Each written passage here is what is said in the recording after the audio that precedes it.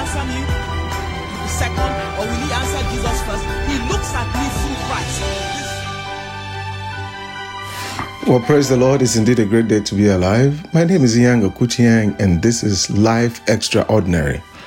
I trust that you've been blessed with the different messages we've sent ahead, and I trust that you're taking time also to, go through the scriptures and sharing those with your friends, your loved ones. And thank you for those of you who've been, getting back to us and letting us know how you've been blessed. Praise the name of the Lord. Let's look to the Lord in prayer. Our Father and our God, we thank you, Lord, for this wonderful day. And thank you, Lord, for the truth of your word. Your word indeed is life and gives us life abundantly. Thank you, Lord, for the gift of your Son, Jesus, and what Jesus has done for us by his death, burial, and resurrection. And Father, we trust you, Lord, that you help us to propagate your gospel far and wide. And Father, lift up Jesus, lift up your name, and bring glory to your name. And Father, anoint the ears of the hearers to hear the truth that's going to be coming forth. In Jesus' precious name. Amen. Praise the Lord. So once again, I'm going to be picking up from where we left off the last time, steps to dealing with anxiety. We've already had 2 installations, and this is going to be the 3rd one. I encourage you, get a hold of your Bible, and let's just kind of dig into what God's got for us today. Let me quickly read this portion of scripture before I go to, follow on through with our text. We've looked at Matthew chapter 6, and let me kind of begin there today. Matthew 6 from verse 25. Therefore I say to you, do not worry about your life, what you will eat or what you will drink. You see, like we said, worry and anxiety have their roots in all these things about our needs, our care, and things like that. And they come up with questions, questions that just bombard our minds, that seem not to be able to find answers that really satisfy them. So he said, do not worry about your life. Jesus is doing the speaking here.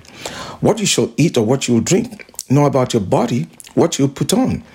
Is not life more than food and the body than raiment? In other words, your life, the breath that you're breathing, your body, all of that is more valuable than food, more valuable than clothing. Well, God gave you your body. God gave you your health. And then verse 26, look at the birds of the air. For they neither sow nor reap nor gather into barns, yet your heavenly Father feeds them. Are you not of more value than they? Did you get that? Are you and I not of more value than birds, than plants and all of that? Of more value to who? To God. Like we did say in our previous, one of our previous messages, see, God created the whole animal, birds and everything else, the whole plant kingdom. All of that was put here for us, for man. So if God is taking care of the things he put here for us, like birds, the lilies, and putting colors on them, beautiful colors on them, how much more? That should tell you and I that he already cares for us and much more than he cares for the plants. You know about an animal like the lion. No matter how things are hard, no matter how hard things are in the forest there, the lion is never going to eat grass. No, he will never eat grass. Not at all. That's just the nature of the lion. Praise God. Because God provides for the lion. So if God is providing for the lion, providing for the elephant, providing for the plants, and those are the things he put here for us, that means as a good God, as a good father that he is, he's already made provision for you and I. And that's why he tells us what to do in the word of God, not to worry. Now let's come here to 1 Peter chapter 5. I just want to come to something here very interesting. 1 Peter 5. This is just so good. See, the word of God is just so powerful and rich. Hallelujah. And I trust that you are really, really ready to dig into this. Now, from verse 6 here, it says, humble yourself under the mighty hand of God, that he may exalt you in due time. Then it says, casting all of your care upon him, for he cares about you. Did you hear that? It begins there in verse 6 of 1 Peter 5. It says, humble yourself under the mighty hand of God, that he may exalt you in due time. But, he doesn't end there, casting. See, it's part of humility for us to actually cast our cares on the Lord.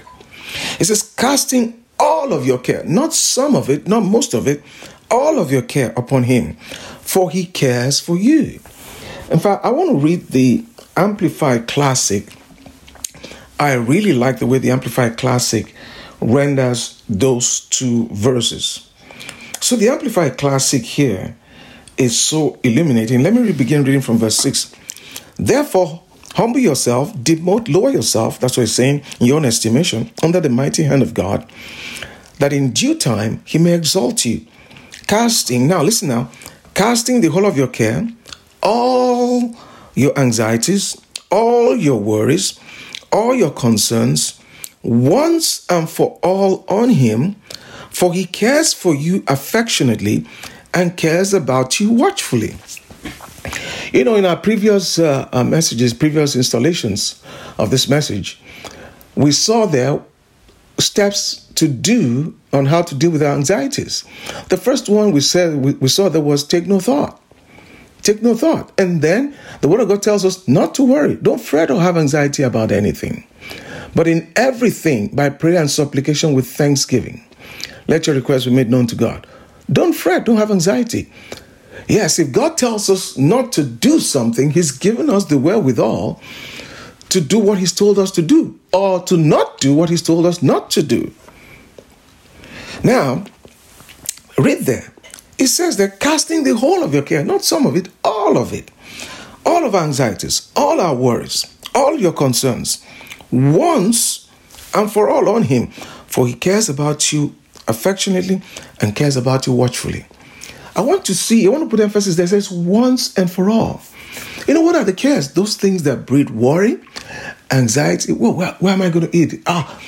There's so much talk about inflation, hyperinflation, people losing their jobs, economy being so hard, here and there, back and forth.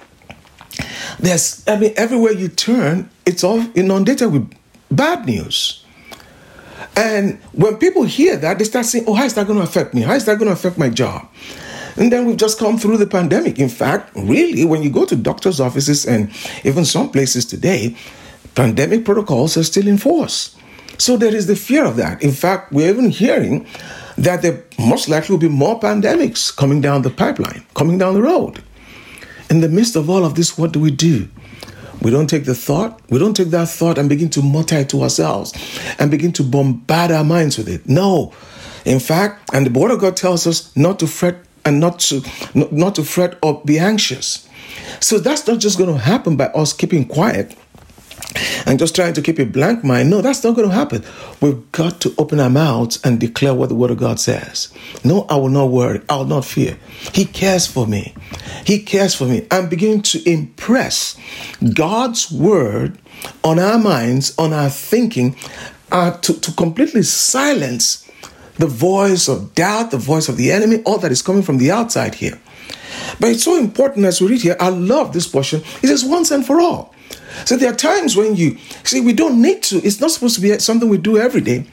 When you cast those cares, you leave them there. You've heard about, they're going to lay off people at where you work. And the thought begins to come, how am I going to pay my bills? How am I going to pay my mortgage? How am I going to pay school fees? All of these thoughts are coming. You throw those thoughts on the Lord. Now, the beautiful thing about it is that when you cast your cares on the Lord, if he has them, you don't have them. And because you don't have them, you're not going to be worrying or fretting. But if you have them, he doesn't have them. I've been there. I know what it means. I know what it feels like. Yeah, there are times you will go and say, I've thrown that on the Lord. And you're good for some time. Then after a while, it's like your mind picks it up and begins to chew on it again and bombard you with it again. You have to keep standing your ground. No, I've cast them on the Lord. I've cast the cares on the Lord. I've cast the cares on the Lord. Yes, that's the fight of faith right there. That is us. Like the Bible says, the weapons of our warfare are not kind of mighty through God to the pulling down of strongholds, casting down in imaginations. So we cast away all those imaginations of, lack, deficiency, or disaster, or anything. No, you cast those away. You see, as I read this, and we're just reading from 1 Peter there. Peter is the one that wrote this portion of the scriptures. As I read something like this, I begin to check myself. Does he know what he's talking about? Is he practicing what he is telling us to do? In other words, is he practicing what he's preaching? As we go here, in fact, I want us to see this. Back in Acts chapter 12, this is quite, so important, quite pertinent here. Something happened here, and let's kind of, right here in Acts chapter 12, the church was under severe persecution. In fact, James had just been killed. So right here in Acts 12 from verse 1. Now about that time, Herod the king stretched out his hand to harass some from the church. Then he killed James, the brother of John, with a sword. He just killed James. And it's kind of interesting. One thing as I read about this here, James was killed, and you read about how people were killed and, martyred. We don't hear about so much agony about how the family, went through a turmoil and all of that. No. In fact, these people were just so sold out. Yeah, they don't get me wrong. They felt a sense of sorrow. But at the same time, they were so glad they were able to live and die for the Lord. Their families felt the same way. When you read stories of heroes and martyrs of faith like this, it's amazing how gloriously and boldly these people faced death for Christ. Isn't it something? But look at this. Verse 3. And because he saw that it pleased the Jews, so Herod saw that this pleased the Jews, so this gave him, a political favor, we might say, and caused him to clamp his hold further on the people. He proceeded further to seize Peter also. Now it was during the day of unleavened bread. So when he had arrested him, he put him in prison and delivered him to 4 squads of soldiers to keep him, intending to bring him before the people after Passover. So you get the picture. James, one of the 3 that Jesus would take with him, like they took with him up the mountain of transfiguration, he had been killed. Now Peter was now taken. Yeah. And Peter, he knows his faith is going the way of James. But something that I see here, and the intention is to bring him forth before Passover, bring him out, before the people after Passover, and next thing, execute him. But listen here, from verse 5, Peter was therefore kept in prison, but certain prayers was offered to God for him by the church, and thank God the church is praying for him and all that. But let's check up here about Peter.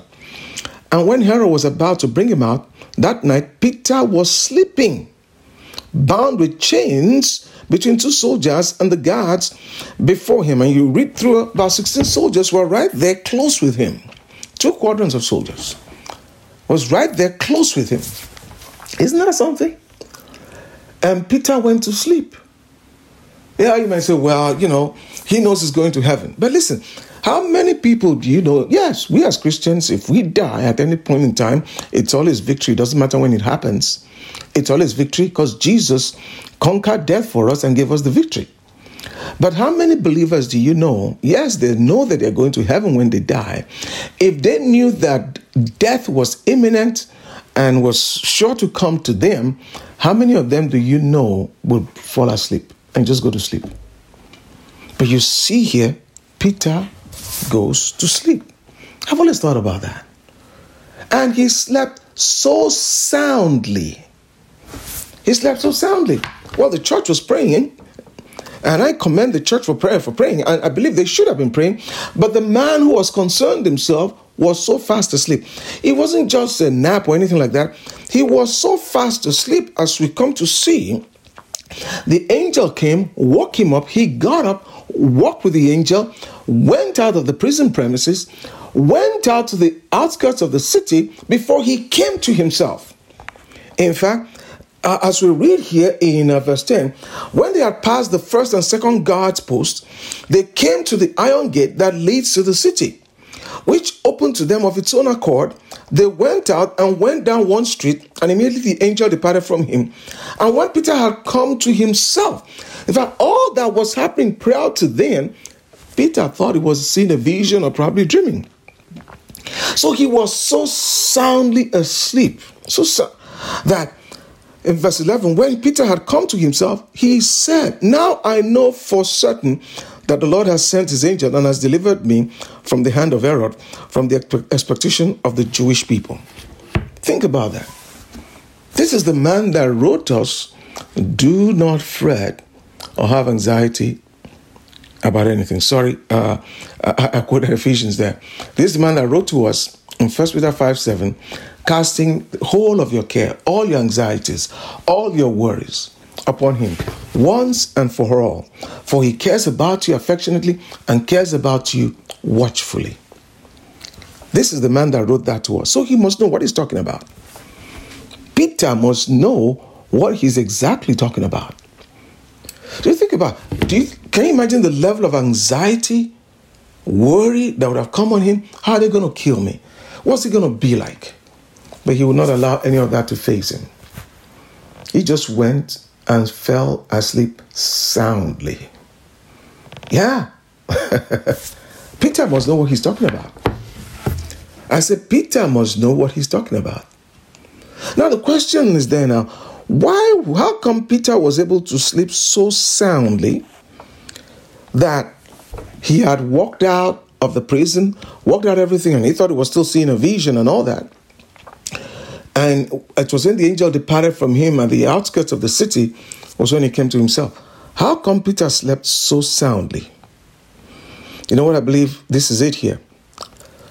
You know, remember, after Jesus had been raised from the dead, and Peter and the rest of the disciples had gone fishing. And you can imagine Peter had denied the Lord. And the Lord had, the Lord had forewarned him, warned him ahead of time, that Satan was going to try to break you down and sift him as wheat. But Peter knew the master never made any mistake. But he said, no, Lord, I'm ready to die for you. And Peter meant it. He meant every word of it. But there are times we mean things by our own ability and all of that. And that's the reason at times we don't take seriously, even when the Lord is trying to warn us. Peter meant every word that he said. But listen, when temptation comes or testings, we need God's help all the way.